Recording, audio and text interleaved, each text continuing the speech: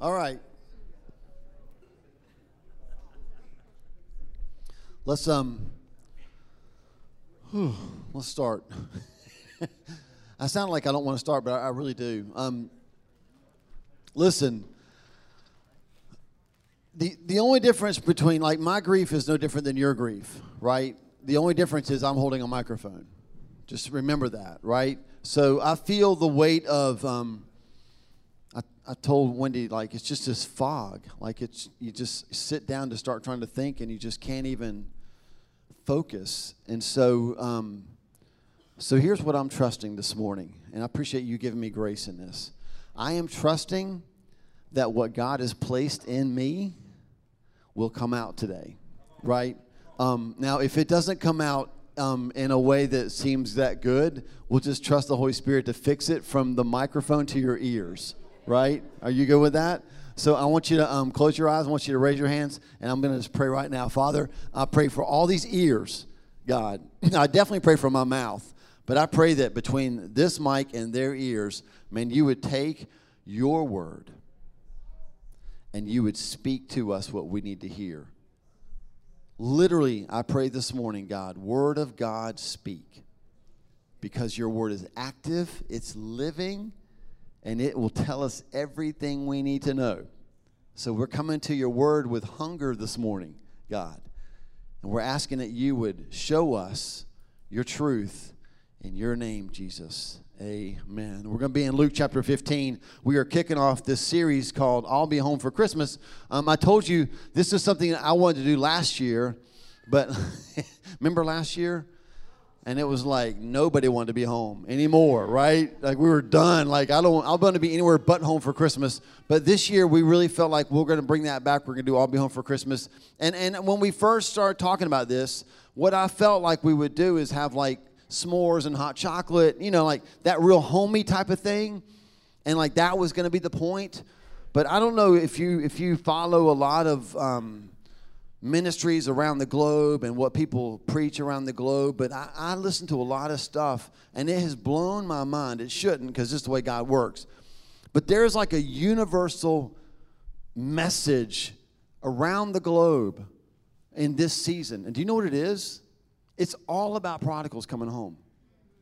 And God has taken this whole series, and so for the next 3 weeks, we're just going to hang out in Luke chapter 15, okay?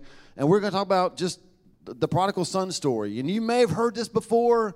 Probably if you were raised in church, you have. And maybe if you're old enough and raised in church, you had flannel graph when they did it, right? Which, by the way, you know what flannel graph is? It's like just stuff stuck on stuff, right?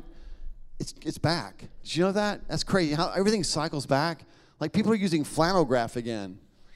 What in the world? Like Hobby Lobby sale is going to go through the roof, right? So we're just going to hang out in this chapter and just try to just squeeze everything we can out of this story that Jesus told about a son who was lost. And here's the big idea today. God wants us all home for Christmas. He wants all of us home for Christmas. So Luke chapter 15, let's just start in verse 11. Here we go.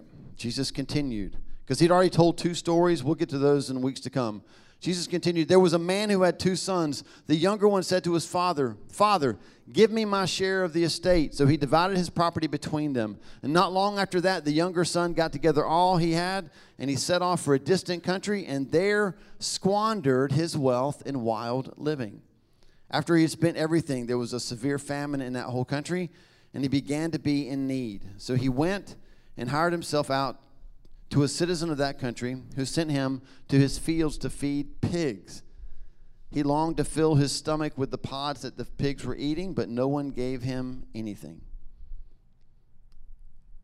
When he came to his senses, he said, how many of my father's hired servants have food to spare? And here I am starving to death. I will set out and go back to my father and say to him, Father, I have sinned against heaven and against you.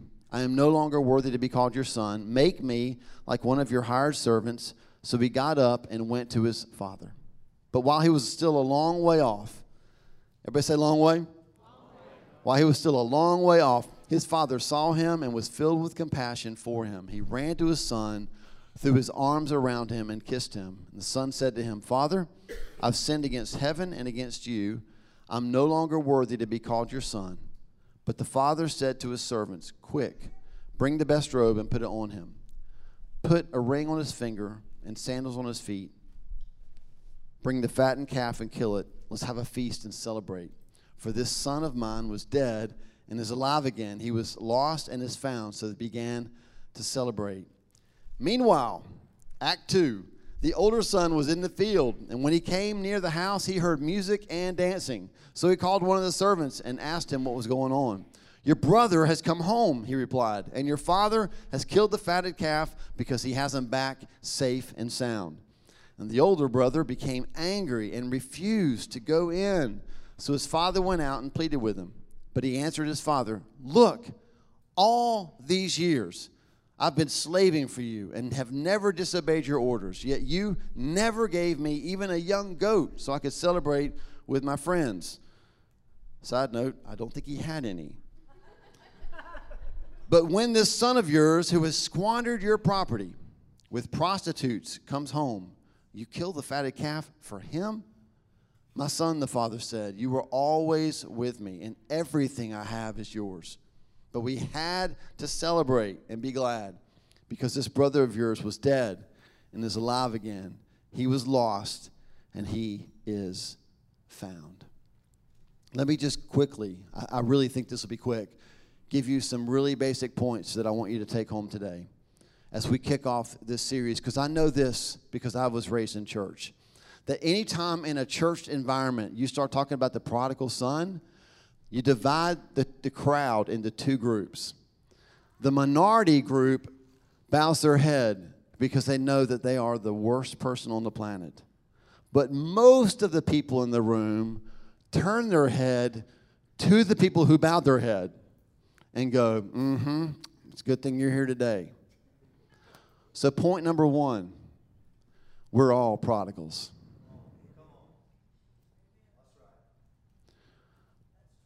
I'm trying to just let that settle so that I don't like jump up on a soapbox and start really preaching against religion. But religion will convince you that you're not a prodigal. But we're all, everybody say all? We are all prodigals.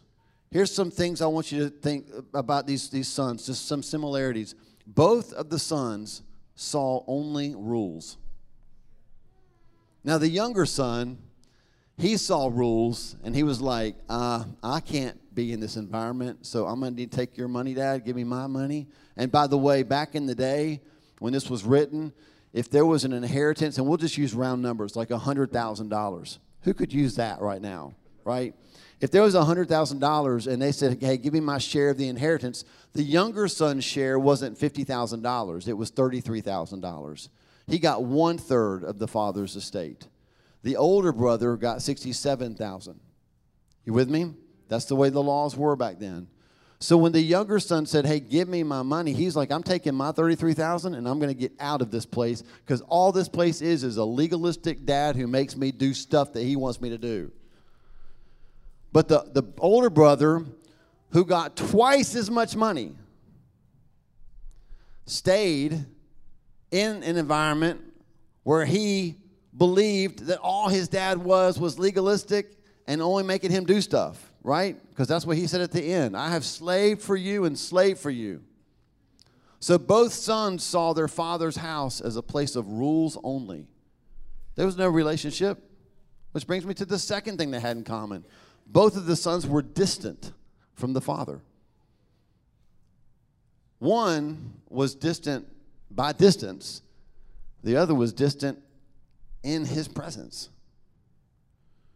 And both sons were lost. And we're all prodigals. If you don't get anything else out of today, would you please write this down, make a note on your phone, or burn it into your brain? Both of these sons squandered things. The younger son squandered the father's provision, but the older son squandered the father's presence. And that is where the church today is. most of us in the room, listen, it's about to get real. Tell the person next to you, he doesn't mean it personally. I mean, God does, but I don't, right? Because this is a hard message to preach after we just had worship, right? So just hang with me, okay? Just hear my heart. Listen. If we come into church, and listen, this morning, I mean, it's always good, right? But it's just beautiful this morning, right? How the presence of God was here. If we could come into church, be around that, get in our car, and not be changed, we're the older son. You get that, right? We're squandering his presence. When people like George Barna can do research and find out that the statistics in the church are as bad as they are in the world, I'm not sure that's completely true, but let's roll with it for right now. That means that the church is squandering the presence of the Father while we do all the things that we're supposed to do. Listen, we are the older son, most of us. We're all prodigals. And if we're all prodigals, then here's your second point. We all need to come home. Can we play silent word association? Don't say it out loud. But if I say the word home, what pops in your head? I mean, for some of us, it's like, I love that place, right?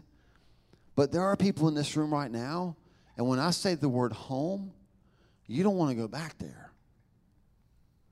There's pain involved, right? It costs something. I don't want to be a part of that anymore. I've gotten away from that. And I don't say that. I just want to make sure that you know that as we say the word home a lot for the next 3 weeks, I'm not saying that what God wants you to do is jump back in like this unhealthy, toxic, violent, you might die situation. But what he does want you to know is that home might not be what you thought it was. So I need you to think a little differently. When you hear the word home, I need you to not just turn me off, but open yourself up to the fact that God might have a different idea about what home is.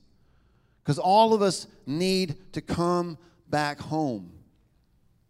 And it all starts by coming to our senses. Did you read that part in here midway through when he wanted to eat the stuff that the pigs were eating? And y'all, if you want to eat what pigs eat, you're not in a good place. Can we agree on that at least? It says that he wanted to eat it, and I never even noticed this until I was reading it to y'all. And don't you love that when you read the Word of God out loud and you see something new? He longed to fill his stomach with the pods that the pigs were eating, but no one gave him anything.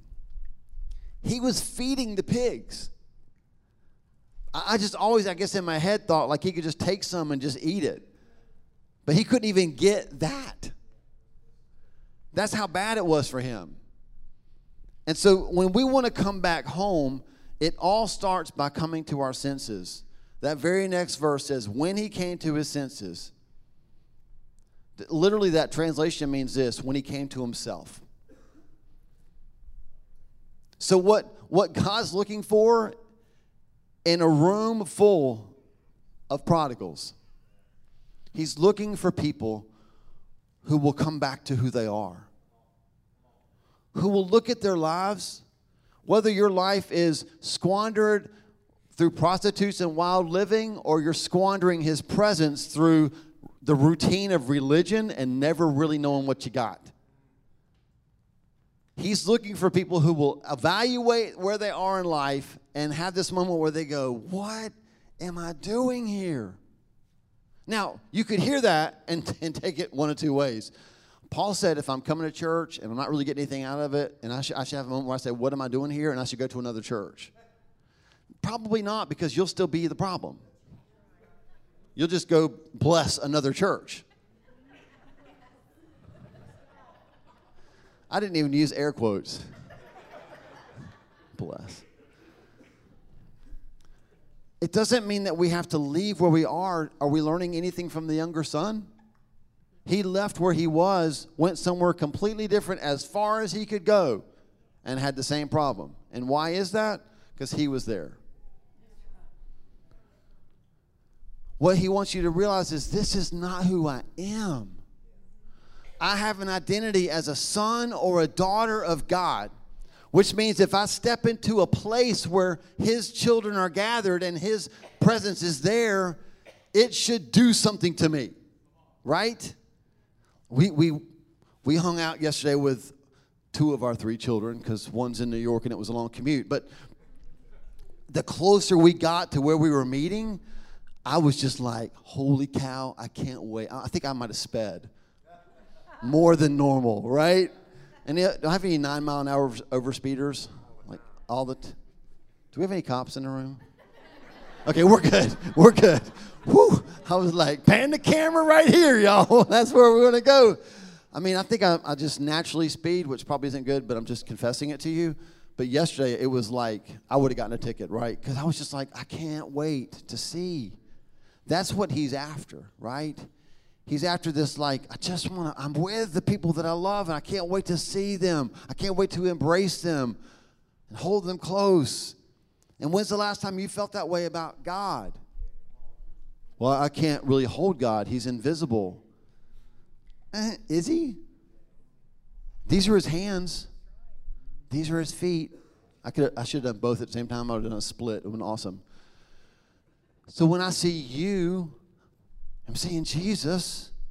If I'm hugging you, I'm holding Jesus. Don't get theological on me. You know what I'm saying, right?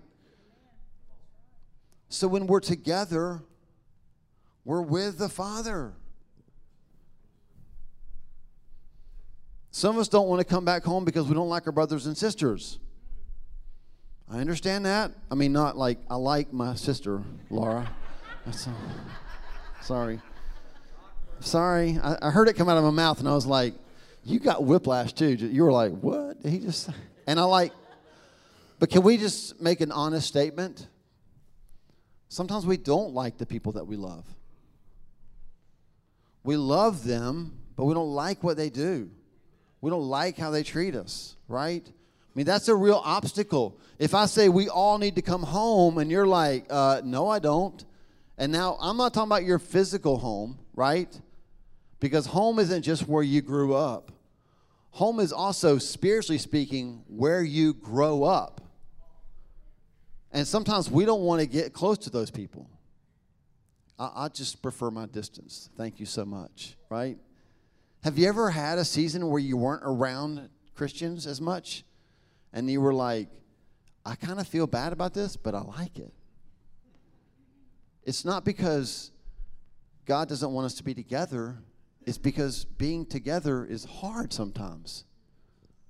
We see that in the older son. I mean, his younger brother has come back. The father's words, he was dead and now he's alive. And the brother's actions were, I liked it better when he was dead. It's a little messy for me. But to restore the relationships, if we all come home together, then we're not just coming home like, thank you, Jesus. I love you, Father. Oh, how I love you. More than that one. Or it's like, no. It's like if we're coming back to him, then we're also coming back together to him. And if we're being honest, this is great, but this is hard.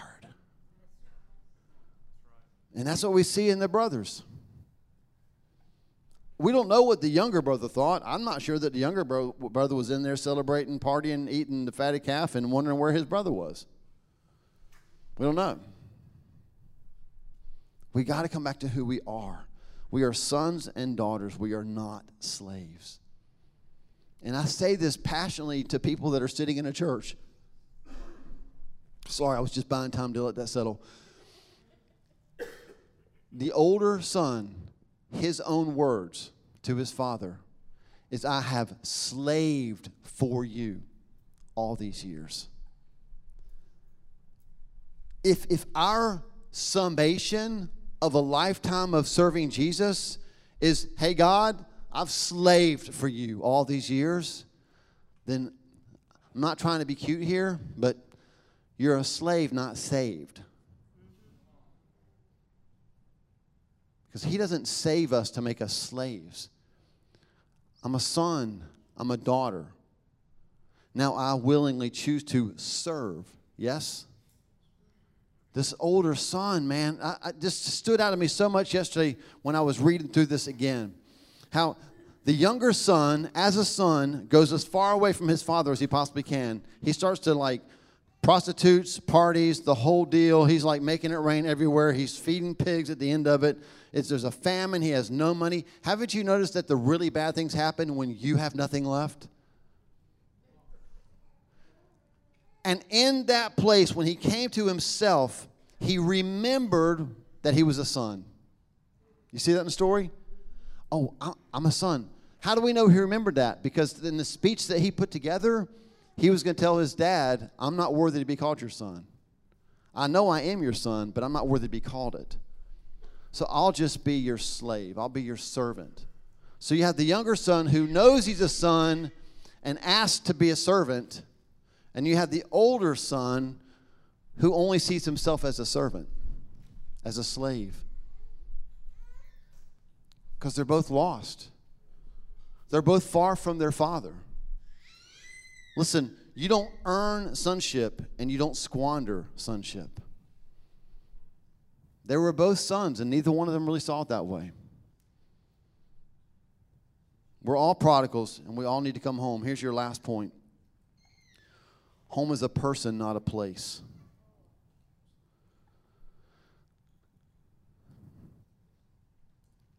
Home is anywhere that we are near the Father. That's part one. Hang with me. Where do you like to go? Like, where do you feel close to the Father? I'm kind of all over the place. I don't have favorite places necessarily, but like I love the beach. You know, I have beach people here. Okay, a lot of hands there. Like, there's just something about being out in the ocean and like just realizing how small I am, and there are giant things under the water that could take me under at any moment, right? And then knowing that they didn't, it just makes me appreciate God, right? Thank you, Father, for protecting me from all that stuff, right? Or walking on the beach, getting up early for a sunrise, or staying out late for the sunset, feeling the breeze. Like you just feet, toes in the sand, and you're just like, it's just little old me, and wow. Or what about the mountains? Any mountain people here? I saw mountain and beach people. Like, that's me too. Which is great. Alternating weekends, yes? Just be back for church. Okay. So I love the mountains too. There's just something about like standing there small, looking at all this. I mean, our trip to Utah, I mean, I can't believe I didn't wreck the car. Everywhere I drove like this. I mean, it's so beautiful. Like, I don't know where you go to connect. Maybe you can't go to the mountains, you can't go to the beach, so you just go to like Chuck Moorhead or Rock Creek Park or walk on a trail somewhere, Mar Mountain, whatever you do. Maybe for you it's the back porch and coffee. I don't know. I'm all those things, right? Check this out. A lot of people are content to only have that because that is so peaceful, right? It feels so shalom-ish. And yet, what we see in this story is that home is anywhere that we're near the Father.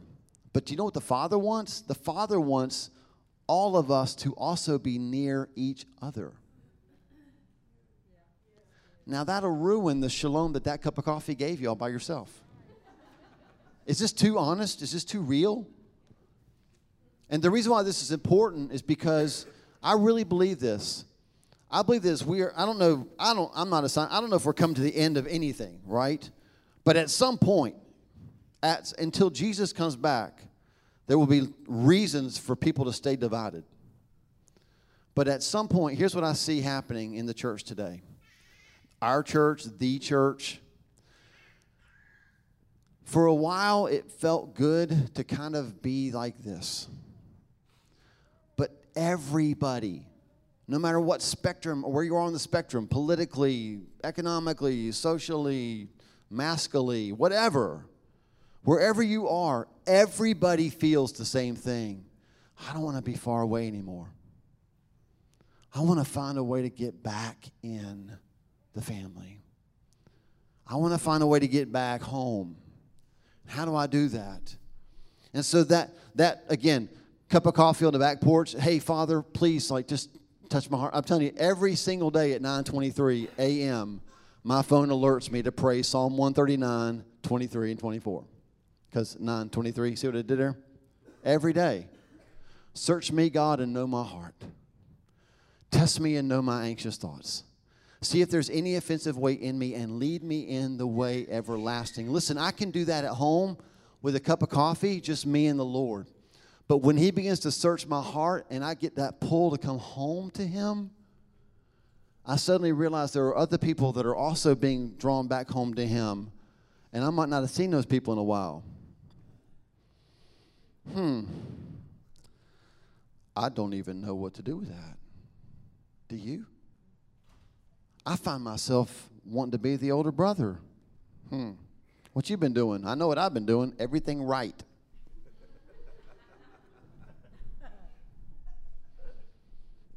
I didn't squander anything as I stand in the presence of God like this Sunday after Sunday.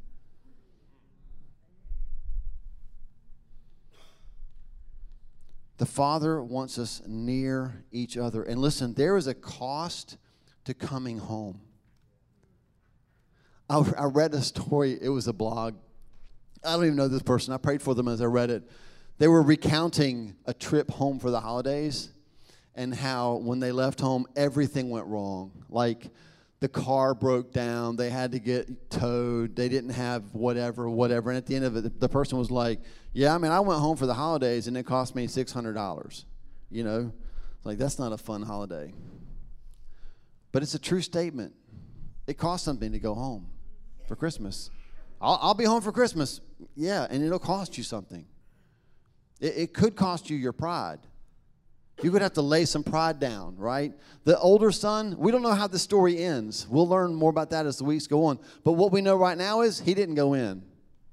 The father literally said, come in and celebrate with me because your brother who was dead is alive. And he was like, I will not go in because your son squandered your money on prostitutes.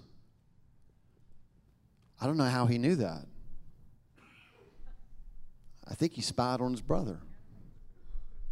I think he sent people out to see, go find out what my brother's up to so I can have some stuff in my pocket just in case I need it.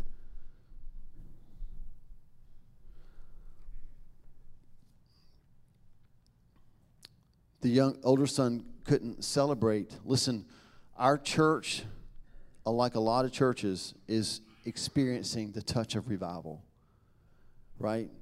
And can I just redefine that for you?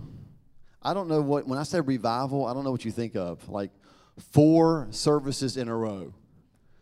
Oh, God, I have to give more offering that week. 4 services, right? I don't know what revival means to you, guest speakers, but revival is when this that we're reading begins to happen. When prodigals, and how many people in the room are prodigals? Raise your hand. All. When all of us come home. And check this out. Perhaps a truer sign of revival is not the salvation of the lost, as much as the celebration of the church over the salvation of the lost. See, the older brother couldn't even rejoice and celebrate that his brother was alive. He was so wrapped up in all that he had done right, he couldn't celebrate that his brother had been delivered from what was wrong. I love Wendy. She's talked about this for years. Like, you go to churches and they'll get up and say stuff like, last week, next week's our big give. So it'd be like if 2 weeks from now I got up and said, last week at the big give, our goal was $8,000 and you guys killed it and you gave $9,025. That's a prophetic word, $9,025. And everybody just stands up and goes, yeah! And then I go, and hey, just this morning I prayed with somebody to receive Jesus.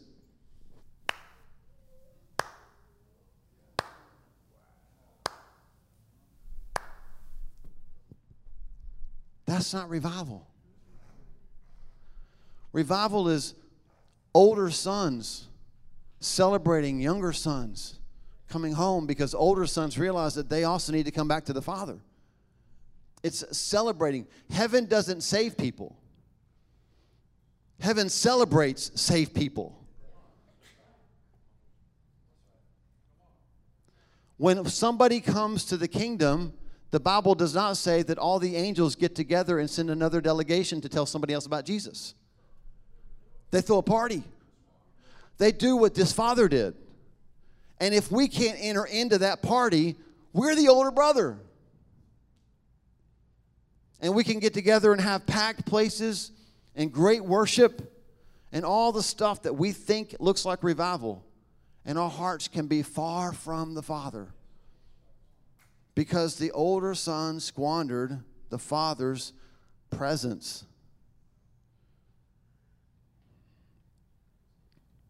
All right, I got to wrap this up. Here we go. Just some real quick comparison and contrast. The younger son squandered the father's provision. If you're taking notes, just jot these down. The younger son squandered the father's provision, which means that he was bankrupt and he gained perspective and he needed forgiveness. Bring your friends back next week. It's going to be a blast. Next week we're talking about pain. Did y'all hear Mr. T in Rocky 3 when I said that? Pain. Remember that? What's your prediction for the fight? Pain. How God uses pain to bring us back home. Anyway, sorry. The older son squandered the father's presence. So check this out. If the younger son was bankrupt, the older son was bitter.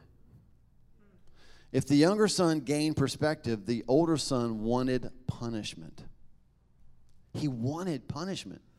He wanted the father to punish the son for squandering his wealth. But the older son needed forgiveness, just like his brother. And the father, the prodigal father, who we'll talk about him more in the coming weeks. The prodigal father, prodigal simply means lavish. It means over the top. So this is called the prodigal son because the younger son went out and over the top squandered the wealth in wild ways, right? He was like, he would call one prostitute, he'd call 5. He wouldn't throw a party for 2 people, but for 20. He squandered the wealth. But prodigal just means lavish. And so the father was a prodigal father because he lavished love on these kids that did not deserve it. He was benevolent. He sought peace. Oh. And I feel this is so strong today. And I don't know who it's for. Maybe it's for all of us. But he wanted peace. And so he received the son back. Right? I don't. Okay, I'll save it. We'll do it another week. He wanted peace for his younger son. But then when you see him talk to the older brother, guess what he wanted? Peace. Will you please come with me? The father's always bringing children together. I mean, this isn't even like gospel stuff. This is like common sense. Parents, raise your hand. How many times do you say you're sorry? Say, I forgive you. And your kids are like, I'm sorry. I forgive you. And you're like, that's not good enough. I said it. With passion, right? Hug it out. Parents are always, it didn't drive you crazy when you were a kid? Parents are always trying to get their kids together. Like, just be happy together, right? They're just trying to get them together. He just wants peace. He wants the younger son to know that he's restored, and he wants the older son to be a part of that restoration process. The father was not content to just party. He wanted his sons together. We were talking this week, John and I, and it's like the older you get. Come on, parents, how many of you have grown kids that say stuff like, what do you want for Christmas? And you're like, you. Am I the only one? I'm like, don't bring me anything, but just come, right? Ask off work. Make sure you're here. Because that's what the father, and that's the father's heart.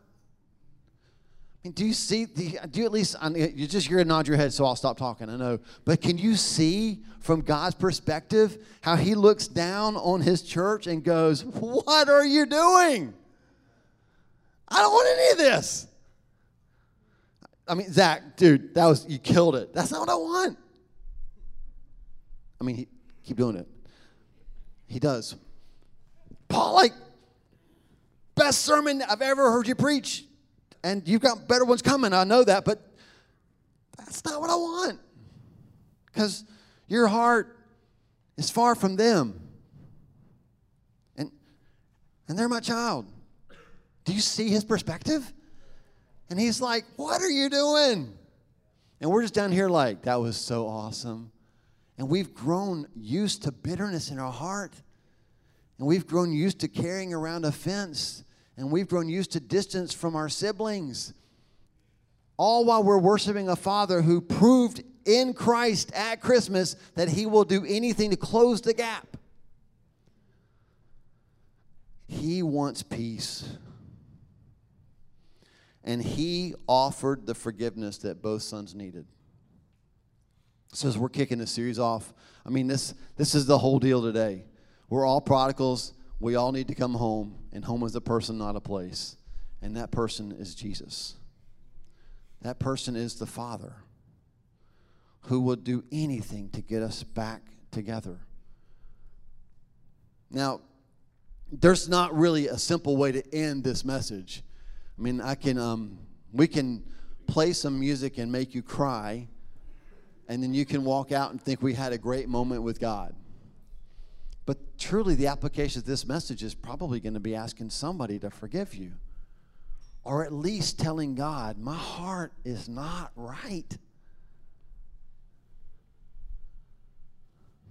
I'm too consumed with what everybody else is doing. And I'm content with just you. And I don't want to be bothered with anybody else. And these are attitudes that we have to bring to the Father. So I want to encourage you today to do that. Maybe as we're eating, there's conversations that we have with people who we just are able to say, this is going to be crazy, but I know when Paul was talking, I just kept thinking, I need to make this right. And that reconciliation, that's what the Father's after. Now, foreshadowing for the next week. Man, if we don't come to God like that, we just continue to put ourselves on a path towards pain. It doesn't mean that when we're all right with God, we never have pain. Anybody testify? You ever gone through something really hard and you start doing the checklist wait, God, did I sin? I don't think so. Have I done something? No, I can't. We were talking about this too. Do you see how that's the older brother? How we I'll just be transparent because, again, I had the mic. But you say to God things like, wait, time out. My dad wasn't perfect, but he was a godly man. He loved you and he loved people. And I love you and I'm loving people. And he's dead? Are you kidding me? We did everything right. That's how you start talking to God. And here's what I need you to know. Your prodigal Father, your benevolent Father, your lavishly, recklessly loving God understands the emotion. And at the same time can look at you and say, you don't earn this.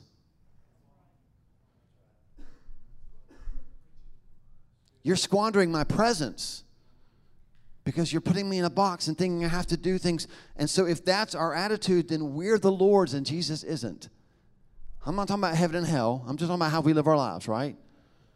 But Christianity is that Jesus is Lord. I'm doing what I do because he's leading me. Not because I'm trying to rub the genie lamp and get something from him. And so many times, y'all, that deserve thing, we talked about this a couple weeks ago about when we were talking about karma. We have bought this lie about we deserve stuff. And that's the older brother. And when the son came back, he couldn't celebrate because you know why? My brother doesn't deserve a celebration. I've been watching all that he did. But I do. All right. Y'all just close your eyes. We'll pray this out. It's just so deep in me, y'all. And not in a, like I'm trying to convince you of how you need it. It's deep in me because I know how much I need it. So, Lord, I pray right now as we bring this time with you to a close and we transition into like food and celebration and just hanging out together, my prayer, God, is that you would reveal to us, Lord, where we need to change in our hearts. And the reason you're doing it, God, it's not because you want to punish us and beat us up and show us a list of all the ways that we messed it up. It's because your heart is that we would all be home for Christmas. Home with you. Home with one another. And God, for that to happen, we got to be close to you because we've got to have your heart.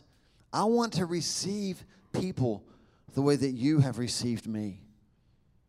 And there are so many in this room that are praying that same prayer right now. And so I just ask that you would fill them, God, with that compassion that Father had. And just before I say amen and we open our eyes, just let this last nugget sink down into your soul. Whether you relate to the younger son or the older son, I want you to know this, that the father was looking for the prodigal to return. Not just because the father was a good father, but because the son was worth looking for. I don't know if you've squandered your life in wild living or if you've squandered his presence in church living. But I'll tell you this, he sees you as worth it. He's looking for you because he wants you. Not the stuff that you've done or haven't done. He just wants you. And if that's something that resonates with you right now, I'm just going to ask you to raise your hand and say, that's me.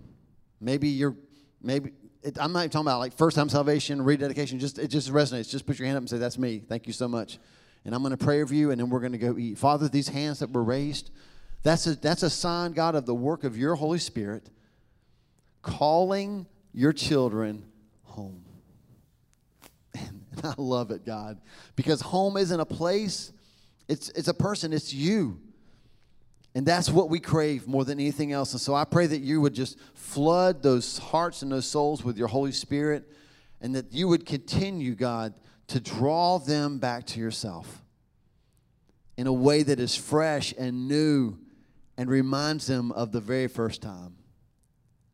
That time when younger brother and older brother used to play out in the yard and there weren't these things between them. There weren't offenses and hurts and anger. It was just them and a father watching and a bunch of laughing. I pray that you would restore that to us, God. In our church, in our families, and in our nation, God, and in the church worldwide, you are bringing prodigals home because you are building family. And that's what's going to carry a message of redemption to a broken world. In your name, Jesus, amen.